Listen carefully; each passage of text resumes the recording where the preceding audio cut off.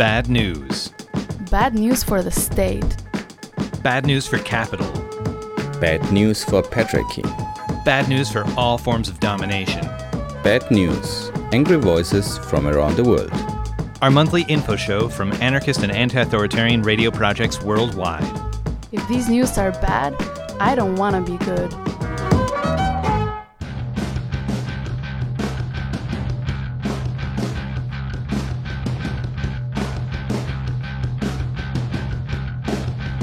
Welcome to the 55th edition of Bad News, Angry Voices from Around the World, a commonly produced monthly show of the anarchist and anti-authoritarian radio network, on this occasion composed by Free Social Radio 1431 AM from Thessaloniki, Greece.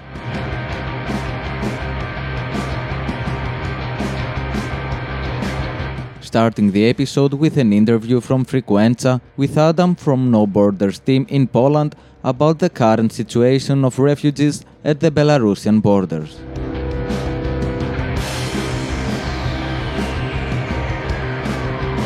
Right. We should be connected with Adam from the No Borders team Poland now. Adam, can you hear us? Yes, hello to everyone. Oh, cool. Yeah, it works. I'm here in the studio with Sasha from the Ukraine, and probably she will ask some questions as well. First of all, going to talk about the current situation at the border in Poland to Belarus and the situation of the refugees there trapped between in this kind of neverland between the borders of these countries, and the situation is going on since more than 6 months now. Maybe you can introduce first of all to our listeners what's exactly the work you as No Border team are doing. We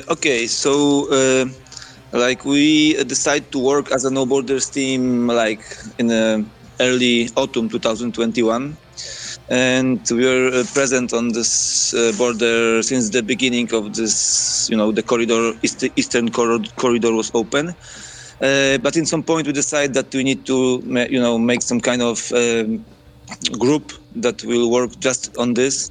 So from the beginning of September of 2021, the Polish government made the special zone. It's like few kilometers along the border where you cannot go.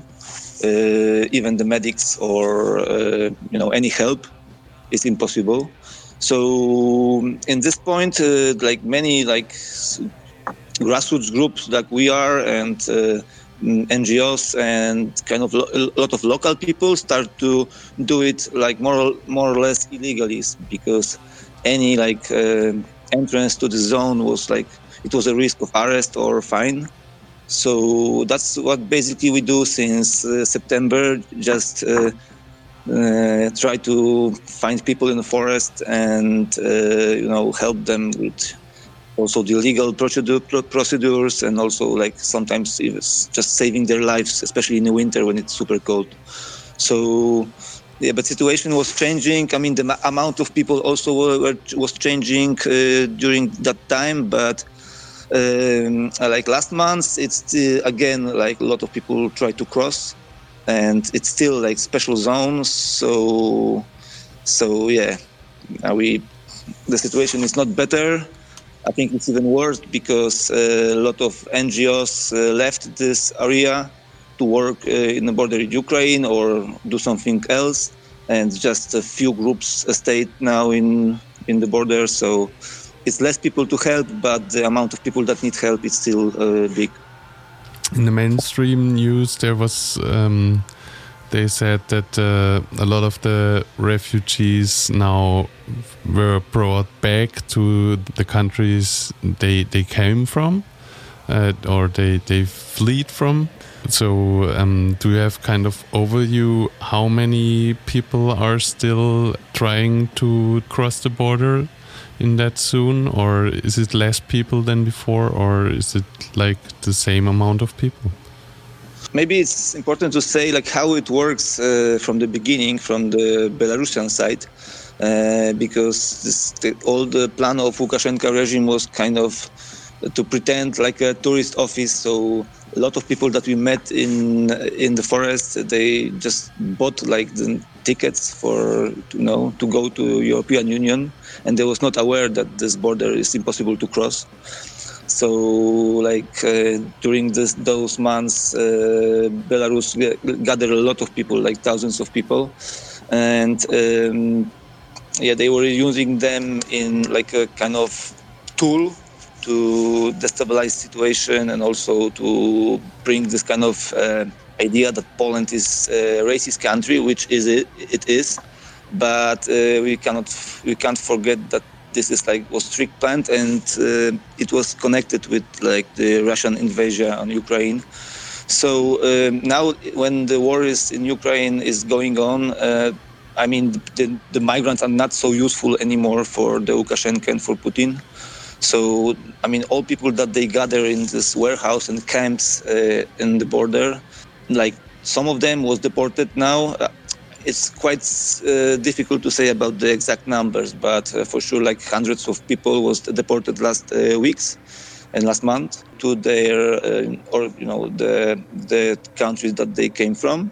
But also, I think at least 500 people was released and forced to cross the border with Poland. So last week it was hundreds of people in the forest, and like I said before, this all help is now much more weaker, and now we are facing quite big repressions in that topic.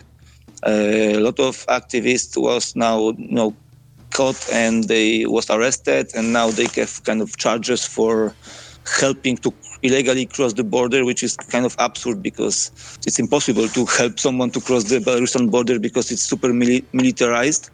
But the fact is that if you help people there, if you go to the special zone, if you give someone a blanket or you give someone a cup of tea or you lift someone to the hospital, it's like a crime. So this is something that we try to talk about it in Polish, for Polish society, but it's hard to fight with this mainstream media. But the fact is if you're helping people in Belarusian border, you are kind of hero now in Poland, and you can you have support of all state institutions, even the police is helping on the Ukrainian border somehow.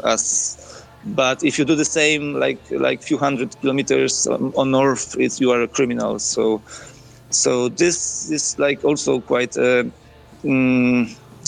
This is a big concern of us. How far the state will go in this repressions.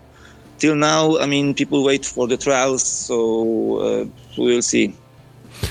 Yeah, I guess it was really hard for journalists or activists to report about what is going on in this zone from the beginning. But now that the attention is on the situation with the war in the Ukraine and the Ukrainian borders, it seems to be quite obvious that now it's much easier to act in a even more brutal way against activists and refugees.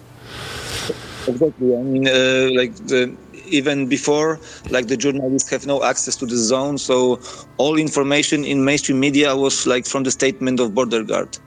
But somehow they tried to do it, and now all the focus of society is somewhere else. So it's and also there's less people to help, so it's really easy to start this repression. Yeah. The people which lived in this area near the border, they were quite active in the support of the refugees as well. Is this support still going on, or is this interaction between the No Borders team and the locals, is this still existing and working at least? Totally. This is something that is worth to mention. Even if Poland is super conservative and kind of racist country, it was super amazing how people in Podlasie, is the region from the border, organized themselves grassrootsly, totally. and they have no problems with breaking the law. So this was amazing to see. I mean, they just saving people's life, don't care about, charges that they can have. And this is our main cooperation with local people, because we also sometimes work with, during the action with some people from NGOs, but for us, like working with local people is the most important, because from the anarchist point of view, it's super cool that during their activities they start to think like in an anarchist way. Also, they saw like how the state is working. So that was very nice. But the problem is, when we are there, we can make a shift, we are staying there for 1 month and then we can go for 1 week for, to do some our stuff. And also like other activists and NGOs can work like this. But the people that live there, they are, 24 hours in this. They have jobs. They have like private life, and they help in the terrain. So after 6 months, they are exhausted a lot. And also a lot of them face like not kind of brutal repression, but government media show them as a kind of traitors and kind of criminals. So a lot of them have they are in bad conditions sometimes. So this is the thing, like they cannot go for holidays from this. So they are still active, but some of them just take a break to somehow deal with their lives. Because like 6 months, like 24 hours per day to be ready to go for a mission, is this too much for everyone, I think. But they are still there, and we have a lot of support from them. Hello, I'm Sasha from Ukraine. I also wanted to ask you something. So, I would agree maybe with you that this situation, especially right now, it shows that it makes it more obvious for people that borders are actually a crime. And I hope in the future, when people will read about all these events in textbooks, they would be like surprised of how brutal and cruel were people just violating all rights just for some line on the map. And I wanted to ask you, what are opinions of those refugees, if you had a chance to talk to them, like what would they think about their condition, like this power play, the situation that they were put in, like by Belarusian president? Like, do you know what they think of it?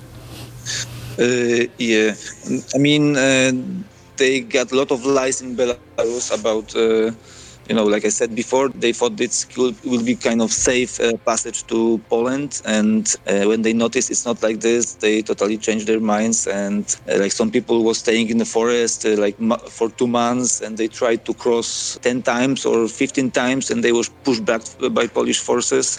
So, I don't know even how to say it. They're facing like really harsh treatment from the Belarusian side. Like people are beaten, women are raped, and like they are threatening them all the time. And from Polish side, they have pushbacks, and they are beaten and throwing to the cold river in the middle of winter. So they are scared, and they just want to run away, even both from Belarus and from Poland, because from their perspective, Poland is also maybe a bit better than Belarus, because sometimes they can get like hospital treatment, for example, but they just want to run away. And some people just wanted, even after some pushbacks, because there was like a ball, Belarusian soldiers pushed them to Poland and Polish soldiers pushed them to Belarus. Some of them just, said to us that I want to go back to Iraq or Afghanistan or somewhere because I have enough of this. But they cannot, because no one let them to do it. If they ask for asylum in Poland, most of the time the Polish border guards don't care about this, and if they take this application, they're going to really bad detention centers with super bad conditions, and finally they will probably be also deported. So their idea is just to leave the Poland and go to the West. And this, like, if someone wants to have like the legal procedure in Poland, we will help this person for sure, and other organizations, but mostly people are not want to stay in Poland. And after like 10 pushbacks, they are tired of this. And of course they are aware that they are tool now. But from the beginning, it was quite horrible. You are not ready. You don't have good clothes because it's super hard terrain. It's like primal forest, hard to cross. So a lot of people, we know about around 20 people that died. I guess it's more because we still found dead bodies in the forest. About their opinion, I think they just want to live in, quite good conditions, and they know that in Poland it's really hard with this, so that they want to go somewhere else. Thank you. Adam, as we are kind of running out of time for today's interview, what's things people which are not based, or comrades which are not based in Poland, can do to support your structures or to support the refugees at the border? I think one of the things is to spread the news, because I have impression when I speak with comrades from different countries that societies in other countries are not super aware how bad situation it is now in Poland. So to spread the news is one thing. And about recent news from us, you can visit our website. It's nobordersteam.noblogs.org, and there you have link to our Facebook and our Telegram.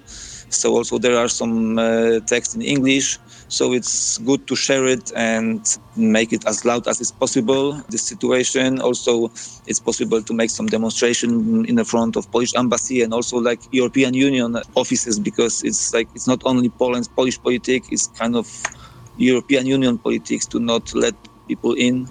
So this political pressure, also their own governments, like the government of Germany and France. So that it's really nice if people will do it. And also if someone want to support us with some donation, there are also some kind of money collection that is necessary to work on the border. So this is all in our website. So I think that's it. It's hard to say if we need people here, because the situation changed really fast, and I think it's more important to do things in your neighborhood and try to push European Union and Poland to change the politics. Right. Thanks for your update about the situation there, and I think we will definitely stay in touch and will try to report on the topic in future shows. Thanks a lot for your time. Thank you. Bye-bye. Bye. Bye-bye. Take care.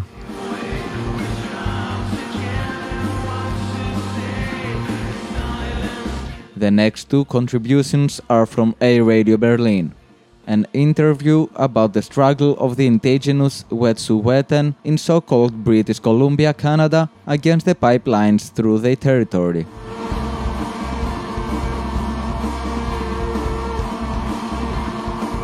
In 2021, Germany spent more than 38 billion euros on natural gas.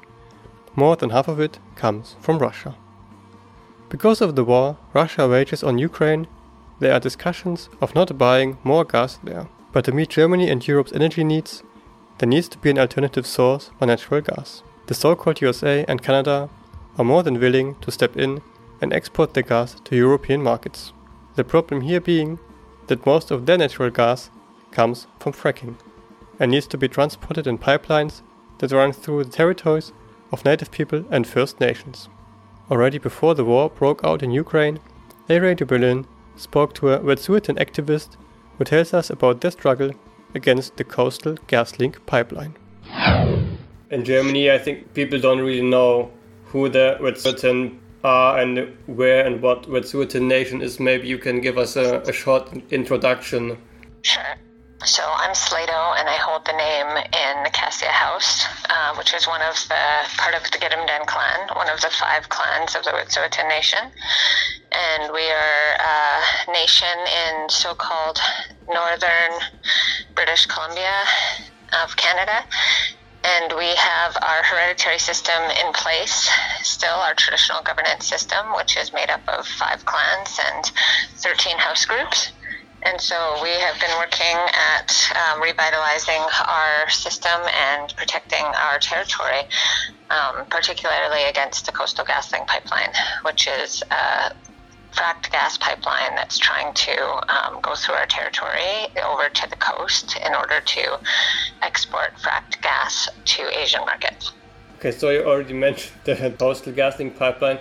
Maybe can you explain a bit more, what it is and when all this pipeline stuff started?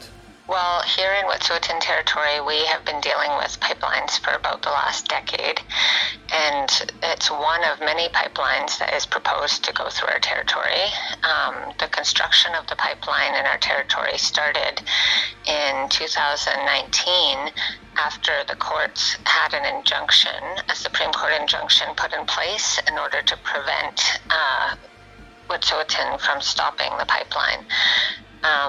Construction has gone forward in many parts of the territory. In Gidimt'en Clan territory, they've done the least work. There have been 3 militarized raids in our territory since that time, but the company is owned by TC Energy, AIMCO, and KKR. And they don't have the consent of the hereditary chiefs to go through, but they have signed agreements with the band councils along the route. And so they are pushing through without our consent. They're taking fracked gas from eastern British Columbia and wanting to transport it over to the coast.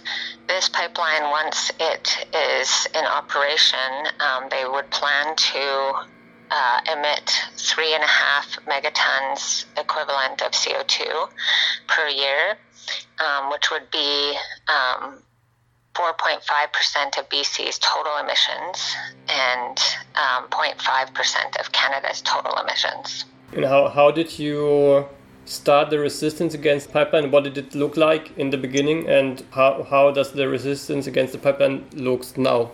So the resistance to the pipeline actually started with one of our neighboring clans, the Unistoten, and so they were blocking access to their territory for about 8 or 9 years now to all industry, including Coastal GasLink. And in 2018, there was a court injunction put in place, and the hereditary chiefs got together and they decided that Gidimt'en Clan would put up a blockade in order to stop the company from getting to Unistoten territories and enforcing the injunction. In 2019, early January 7th, there was a raid of militarized police that came in and made 14 arrests at Gidimt'en. There was another blockade in 2020 where the chiefs served an eviction notice to Coastal GasLink and evicted all the workers from the territories. And at that time, there was another raid launched in February, a 5-day raid on 3 Gidimt'en encampments and 1 Unistoten encampment. And so after that raid, we saw Shutdown Canada happen. Indigenous people and our allies and accomplices basically shut down major infrastructure all across Canada. And then that ended because of COVID, when COVID hit. And then most recently, the Coastal GasLink pipeline is attempting to drill under our sacred headwaters, the Wet'suwet'en, our main salmon spawning river. And so there was an occupation that happened at the drill pad site in September. And in November, the RCMP and the police came in with another militarized raid and arrested 30 people. Since then, the drill pad has been reoccupied, and it was reoccupied for a couple of weeks in December. And then when the RCMP and the police started to gather their forces again to raid the territory, there was a tactical retreat that happened, a strategic retreat of that area. So right now, their Coastal GasLink is continuing work. The Wet'suwet'en are continuing resistance on the ground and have no intention of letting this pipeline go through our territory. So you already mentioned that you are using occupying different sites as a tactic. Can you elaborate a bit more on what tactics are you using to resist the pipeline, to block the workers of the construction?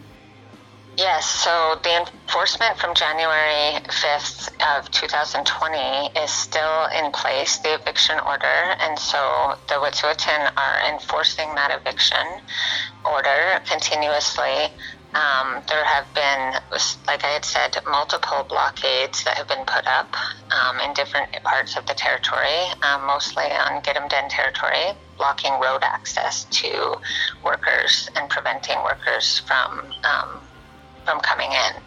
And so there's only one road that enters our territory in which the pipeline workers come into the territory. And so that road has been blocked numerous times. We also have a permanent occupation village site in our territory. It's called Gidimt'en Checkpoint, and I'm the spokesperson for that occupation site. It's an old ancient village site that has been retaken by the Gidimt'en. Unistoten also has a healing center on their territory, one of the neighboring clans, and they've been occupying there for about the last 10 years.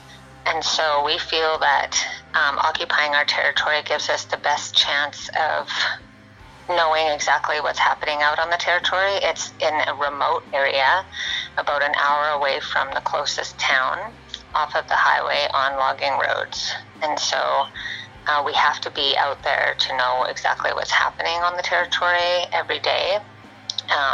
The occupation at the drill pad site closed off the main access road to the drill pad area where they plan to drill under the river. So that's happened twice now. There was a log cabin that was built directly on the drill pad site, and there were many other structures and tiny homes that were constructed and put in the area. So there was another little village site there called Coyote Camp during the occupation of the drill pad site. How does the general public in British Columbia react to your situation? Is there any support for your cause, or what reception did you receive? We have mass support all around British Columbia and Canada and internationally and in the world. A lot of the organizations, environmental organizations, are behind the Wet'suwet'en. There are a lot of anarchist groups that are supporting Wet'suwet'en on the ground and otherwise in other areas of the country. We have a lot of other Indigenous nation support. So during the occupation at Coyote Camp at the drill pad site, we had allies from the Haudenosaunee come over and occupy the area and offer their support. We have ancient allies, the Gigsan, who are our neighbors that support the Wet'suwet'en. We just recently had a gathering where the Wet'suwet'en hereditary chiefs issued a declaration to BC and Canada to stop trespassing on Wet'suwet'en lands and to stop the construction of the CGL pipeline and to stop the militarization and the police from entering our territory. And that was supported by many other Indigenous nations in the area and across Canada. What can people in Germany or in Europe in general do to support you? One of the main ways is by amplifying our message and amplifying what's going on and following along. So we appreciate the opportunity to be on your show today, and also that we are launching and have been campaigning against the investors of this project. The owners are KKK, AIMCO, and TC Energy, and we know that these companies, TC Energy is also trespassing on other territories and Indigenous lands and destroying other people's territories in the world. And so we're launching a campaign against some of the major banks that are investing in this project, and people can follow along at our page, yintaaccess.com, our website, and there are ways there that people can support what we're doing from other countries and around the world.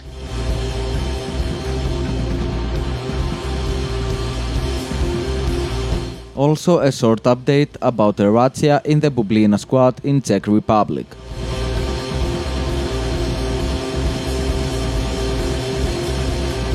Hello comrades, we have some news for you from the Czech Republic. You maybe heard of the huge repression cases Phoenix 1, Phoenix 2, in which the Czech police tried to criminalize heavily some of our comrades there. In the end, they failed, but that doesn't make all the stress that people have had during these years of repression and repression threat go away. Now the Czech police continues to repress our comrades in Czech Republic, and they made a razzia at the beginning of March in a squatted house, a silent squat in Prague called Bublina, that was and is until now shelter to people who have otherwise no home. The comrades who had and have to deal with that repression wrote a statement about the incident that we translated to English for you, and here we go. On Wednesday, 9th of March 2022, police raided the Bublina squat in Prague and conducted a search. 4 people, 1 dog and 1 cat were in the building and surrounding area at the time. The armed police unit broke down several doors, but caused no injuries and no one was charged. The court-approved search warrant was built on the suspicion that 1 person present had committed violence against a public authority and also damage to property. The raid was said to be intended to help secure evidence of these offences. During the search, which lasted several hours, computers, mobile phones, documents, a gas pistol and spray paint were seized. Then the police left the squat unsecured. It was later reoccupied. The suspicions stated in the protocol relate to several protests that happened last year. These protests were against the brutal police crackdown in which Roma man Stanislav Tomáš died after police officers pinned him to the ground and knelt on his neck for several minutes. The first event investigated was the burning of a barricade near a public gathering on 26th of June 2021. The second event was an explosion and fire on the outskirts of Teplice, poor northern Bohemia region, on 12th of June 2021. The third event investigated was the sending of a threatening email about the alleged placement of explosive devices at the police station in Teplice and at the headquarters of Agrofert, company of Andrej Babiš, who was a Czech prime minister at the time. The Czech police have harassed many people in recent years and accused them of similar activities. For example, the Phoenix 1 and Phoenix 2 cases. These cases did not stand up in court because the investigators generally did not have evidence to prove their disputed claims. Even this time they do not base their suspicions on anything but speculation. The proof is supposed to be, for example, that the suspect, like the perpetrator, uses the publicly available platforms RiseUp.net and Noblogs.org. Another proof is said to be a match in height or 2 similar letters in a sign spray painted on the road and in a tattoo on the leg. The most ridiculous is the claim that the biggest clue is the presence of the suspect at the public gathering in Teplice on 26th of June when the barricade was set on fire.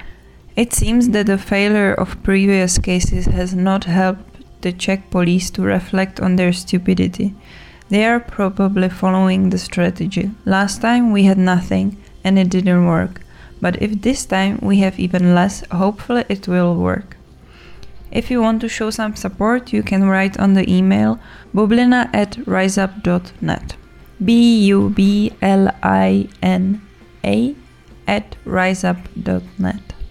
Razzias are always a big psychological and material challenge for the affected people, and that's why if you have the time and the energy, maybe you can spare some messages of support to our comrades in Prague. You're very welcome. As you already heard, the address is bublina@riseup.net, bublina@riseup.net.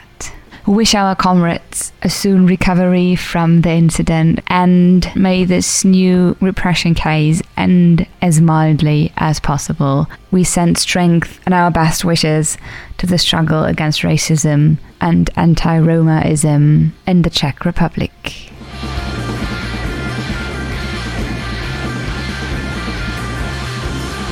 Going to Greece and Radio Fragmata from Athens, with a short audio about the case of the anarchist Vangelis Stathopoulos.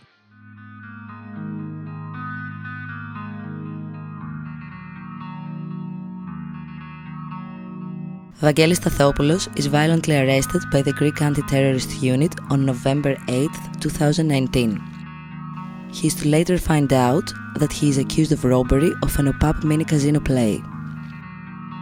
While in custody in the police head office, Lefteris Hardalias, head of the Greek anti-terrorist unit, informs him, "We are aware that you are not linked with the robbery, but we've got a surprise for you, to be announced tomorrow." The so-called surprise was charging him of being an active member of the revolutionary self-defense group. As soon as he finds out that he is accused of, Vangelis Stathopoulos makes the following statement from within the police head office. "This stacked show against me comes as a result of the oppressive policies implemented by the present Greek government against the anarchists and the anarchic movement in general. The authorities have repeatedly lied about the way we, the anarchists, act and behave, having in essence charged me of half the penal code for simply providing my assistance and solidarity towards an injured person. Acting with solidarity, I have indeed helped an injured person in need. I am an anarchist, a member of the anarchist movement. I deny all charges related to the robbery and any involvement with the revolutionary self-defense group. Vangelis Stathopoulos is declared to be under custody and will spend the next 14 months incarcerated in Larissa Detention Center, secluded from his lawyers and family. He is sent to trial on March 2021, having been summoned only 10 days in advance. During the course of the trial, all accusations will prove to have been prefabricated. Specifically, during the robbery of the OPAP mini casino play in Cholargos, Vangelis Stathopoulos had just finished his daily classes as a Kung Fu instructor at his training school in downtown Athens, and at the same time of the incident, he was in the neighborhood of Exarchia. 3 witnesses will attest his presence there and testify in front of the court. The co-accused DM, who in his initial statement indicated Vangelis Stathopoulos as the culprit of the robbery, had already detracted his statement, declaring it was a result of threats and suggestions dictated by the anti-terrorist unit. An unknown caller allegedly informs the anti-terrorist unit that Vangelis Stathopoulos was the culprit of the robbery. This is a well-known tactical practice of the unit, and its scope is to target members of the anarchist movement in the absence of substantial proof. All of Stathopoulos' lawyers' repetitive requests that the unit presents in court the caller ID in order to be able to verify its authenticity and validity were in vain. It was alleged that the Greek anti-terrorist unit does not possess caller identification technology. The DNA mixture traced in the motorcycle used during the robbery, and which the unit attributes to Vangelis Stathopoulos, is proven to be ambiguous and as such not a reliable evidence. This is yet another well-known tactic of the anti-terrorist unit that has led to imprisonment of fellow anarchists in the past.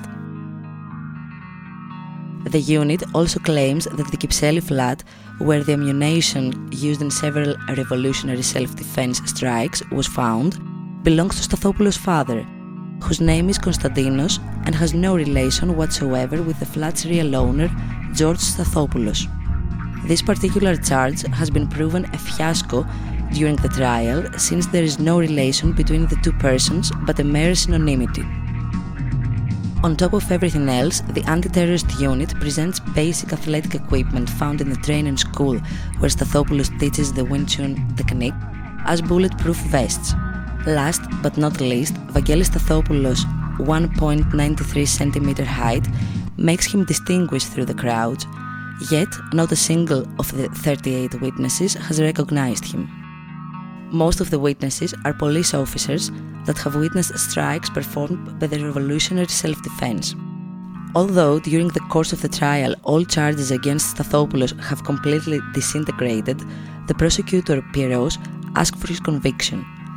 The judge, Maria Giannakopoulou, sentences him in 19 years of imprisonment. It is the same judge that had a few years ago sentenced Tassos Theophilou in 25 years of imprisonment, later reversed by the Court of Appeals. As an anarchist, Vangelis Stathopoulos has been active for years in the anarchist movement. During the years, he has faced various charges, such as being a member of another group, the so-called Revolutionary Fight, arrests, preventive arrests prior to demonstrations, and has been under continuous surveillance by the unit, both himself as well as people of his surroundings. In recent years, the Greek authorities have targeted the anarchist movement and violently suppressed it. They have been evacuating squads, beating anarchists, and illegally placing tracing devices in their vehicles. In an attempt to demoralize physically, mentally, and financially those still active and fighting, they tortured them, prosecuted and imprisoned them, or imposed strict restrictions and burdened them with high legal costs. In addition, the legal framework imposed by the Greek government allows for suppressing attempts against the anarchist movement and legalizes them by making use of the new legislation 187A. This refers to any action they deem as terrorist act. This legislation is continuously being enriched and modified as they see fit. It is used as a tool to impose eradicate punishment to a multitude of anarchists. The anarchist political identity has been criminalized in order to act as an avoidable example for whoever thinks to react within the framework of a broadened anti-suppressive movement or to anyone sympathizing with the movement and its members. The present government of Kyriakos Mitsotakis, which has been elected based on the law and order dogma, had to present results when it comes to police action, and the CIA awarded Michalis Chrysochoidis, who was to undertake that task. And so, instead of focusing their attention in the prevention of criminal acts, their first and main concern was to present the dissolution of the Revolutionary Self-Defense Group as their success story, a narrative that has reinforced the Mitsotakis agenda among its voters. When Vangelis Stathopoulos was asked, he provided first aid to an injured comrade and has as a result been charged with severe accusations and convicted in 19 years in prison. What they are trying to accomplish through Vangelis is to send a message to anyone still fighting and not bending their head, to all those who refuse to close their eyes and look the other way, and who be placing their freedom on the line they remain humans. Through the words of Vangelis Stathopoulos, solidarity is what is being tried here through my case with the most severe accusations solely for providing my assistance to an injured person. The prosecution and trial of my case is based solely on political criteria for choosing to stand with respect and solidarity consistently throughout my life. I have nothing more to offer than my life itself. I have nothing more to defend other than the continuous fight against the governments and capitalists' murderous raving. Comrade Vangelis, stay strong. We'll fight till the liberation of our anarchist comrade. Σκέφτομαι να μη σκεφτόμουν για ένα λεπτό. Παίρνω φόρα, πέφτω πάνω στον τοίχο μου και διαλύομαι. Πέφτω πάνω στον τοίχο μου και διαλύομαι. Προσπαθώ όλο να φύγω, μα κολλείομαι. Υπεραναλύω και υπεραναλύομαι. Σε ένα φτηνό μηχανισμό καταλύομαι. Πέφτω πάνω στον τοίχο μου και διαλύομαι. Προσπαθώ όλο να φύγω, μα κολλείομαι. Υπεραναλύω και υπεραναλύομαι. Σε ένα φτηνό μηχανισμό καταλύομαι. Σε ένα φτηνό μηχανισμό καταλύομαι. Σε ένα φτηνό μηχανισμό καταλύομαι. Σε ένα φτηνό μηχανισμό καταλύομαι. Σε ένα φτηνό μηχανισμό καταλύομαι.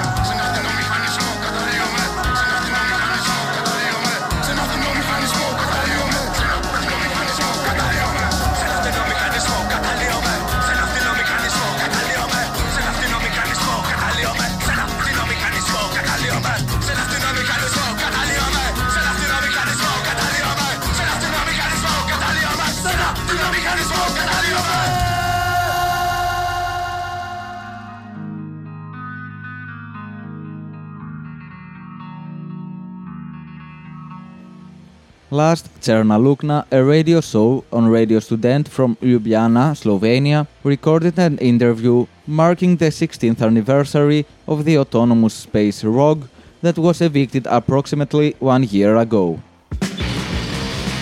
To, da ti vladajo, pomeni, da te nadzirajo, opazujejo, indoktrinirajo, pridigajo, ocenjujejo, presojajo, cenzurirajo in ukazujejo ljudje, ki nimajo za to ne pravice, ne znanja in ne vrline. Da ti vladajo, pomeni, da si registriran, popisan, obdavčen, označen, patentiran, odpuščen, preprečevan, reformiran, kaznovan. Pomeni tudi, da si pod pretvezo javne koristi in splošnega interesa dresiran, ogoljupan, izkoriščan, monopoliziran, izsiljevan, izžeman, varan, okraden.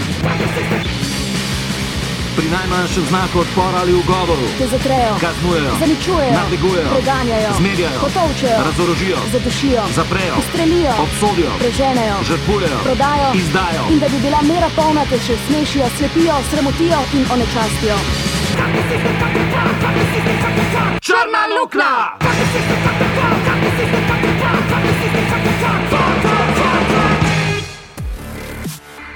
Okay, so we will make a short interview about 16th anniversary of Rock Squad in Ljubljana. Also, there is more than 1 year after the violent eviction of people from Rock. With us is comrade that is and was very involved in the rock community. So maybe for the beginning, just in few words, you can present what does autonomous spaces such as rock meant for our local context in Ljubljana. Right. In a few words is going to be a little difficult, but it represented the free thought, the critical thought, the ability to express oneself and to create in a space, to meet with other people, to organize a wide front against all types of repression, all types of exploitation, and basically to put up a mirror to society through which society can then reflect on the issues that are actually present, that are actual, that are very insidious, that are very difficult, and that need to be addressed critically and in an organized way.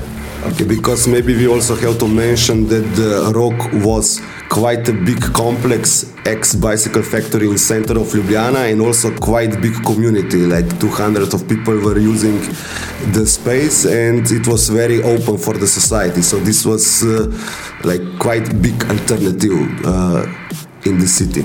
Yeah, it was actually very important in these two ways. One, that it was gigantic. It was just very, very big. I think it was the biggest squat in Ljubljana. I think it's bigger than Metelkova. I'm not sure, but at least the building was huge. And so there was a lot of space for people to get engaged and do all of this. And then the second important part was that it was that free. It was entirely non-institutional. It was entirely without legal frameworks. We know that there is a trend to try and change these autonomous spaces. If you cannot crush them, you try to sort of appropriate them, and Rock was resisting this for 16 years in a very successful way. So that's one of the highlights of what it actually was. Yeah, because maybe one small victory that we mustn't forget was the successful defending of Rock in 2016, when there was one of serious attempts of the evictions. So this is also saying something about the municipality, the government, and their attitudes toward autonomous spaces. So can you comment what are the answers of government to the alternative such as Rock was presenting? Yeah, of course, such spaces are as a critique, as an example of what is better in practice that you can see. It represents a big danger to power, hierarchical governments, to capital. And in such a way, these things are obviously met with a very violent, very intense sort of campaigns in all sorts of ways, legally, through media, and so on. And of course, the idea, as soon as the autonomous factory ROG was established, was that there needed to be something done about this, and they needed to come up with a plan as to how to get rid of it. And to get rid of something, you need to put something else in place. And their answer to that was to try and kind of copy it a little bit.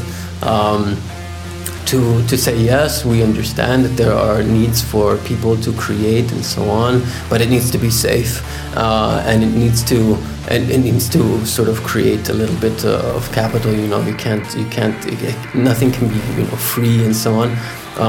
And so they created this monstrosity that was. At first, it was obviously very, very commercial. It ranged from a hotel to various kinds of shops and so on, and very little space was devoted to actual production spaces. When they noticed that there was a critique, obviously, of this, that society was rejecting it immediately, they started to appropriate more and more content from what was happening already inside the autonomous factory ROG. So they tried to make it a little more the way it was, but obviously there is no way that you can copy the initial idea that created it. There's no way that you can. I mean, you can copy various sort of workshops and or forums, or forums of, you can put ateliers inside. You can have a library. You can have a 3D printer. You can have all kinds of expensive gear to kind of give an image that this is a place of creativity. But obviously, this important part of it being a place of critical thought, of free expression, non-commercial, non-hierarchical.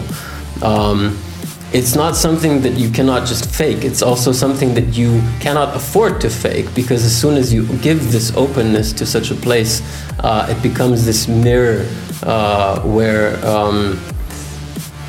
it shows that processes of gentrification are happening, where exploitation is happening, where touristification is happening, and governments cannot afford this because it's going to destroy them.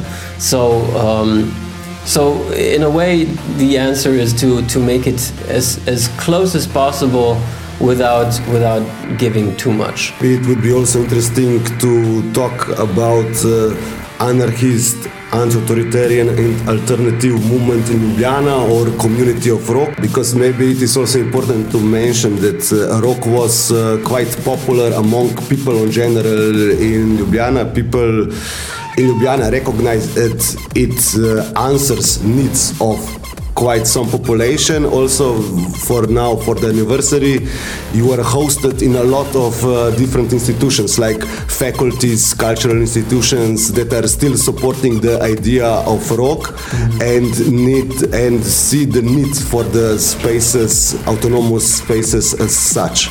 Yeah, we are. As soon as the eviction happened, we've gotten a lot of letters of support and letters saying, look, if you need spaces to continue your whatever activities that you've been doing, here's what we can offer. And there was a lot of this, and we've been active like this. I mean, in a way, there's an expression that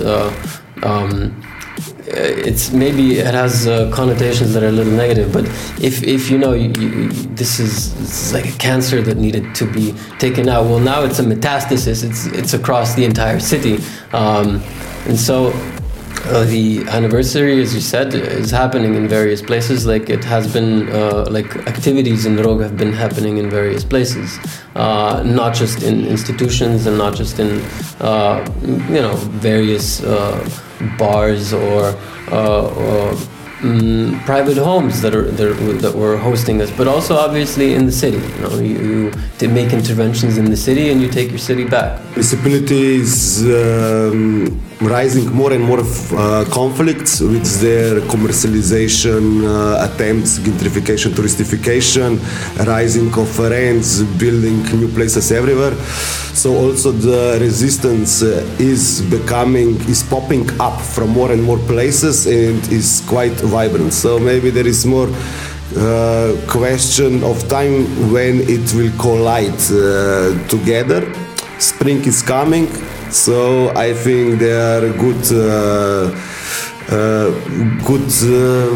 conditions for the future to make new autonomous spaces. Absolutely. I think what I maybe forgot to mention earlier was not that these people are supporting us with their resources, that they are supporting us with their voices. They are willing to support us if we decide to do something like this again, and that's very important as well. Okay, thank you for the interview. Yeah. No bastard ever came home from earning $8.25 an hour feeling proud. Minimum wage, just a fancy term for industrialized slavery. We're in a war with the privileged. Those aren't streets you're sitting on, they're battlefields. And it is our duty to fight the comfortable and the overfed. So go forth, you sons of bitches. Iz bojišč razredne vojne poroča Črna luknja.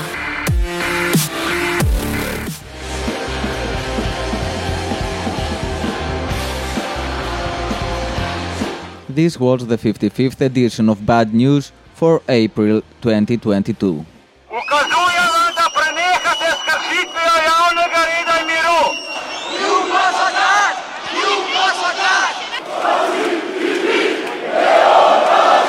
We're right in the middle of Syntagma Square right now. Police is behind me. Many police officers have been hurt. Men and women who are trying to protect democratically elected leaders. Bad news. Angry voices from around the world. Local anarchist and anti-authoritarian radio shows on one spot. Tune in every 15th of the month. More information on a-radio-network.org. To the gringo! And to the revolution! What's a revolution to you? To kill the bosses and take their money.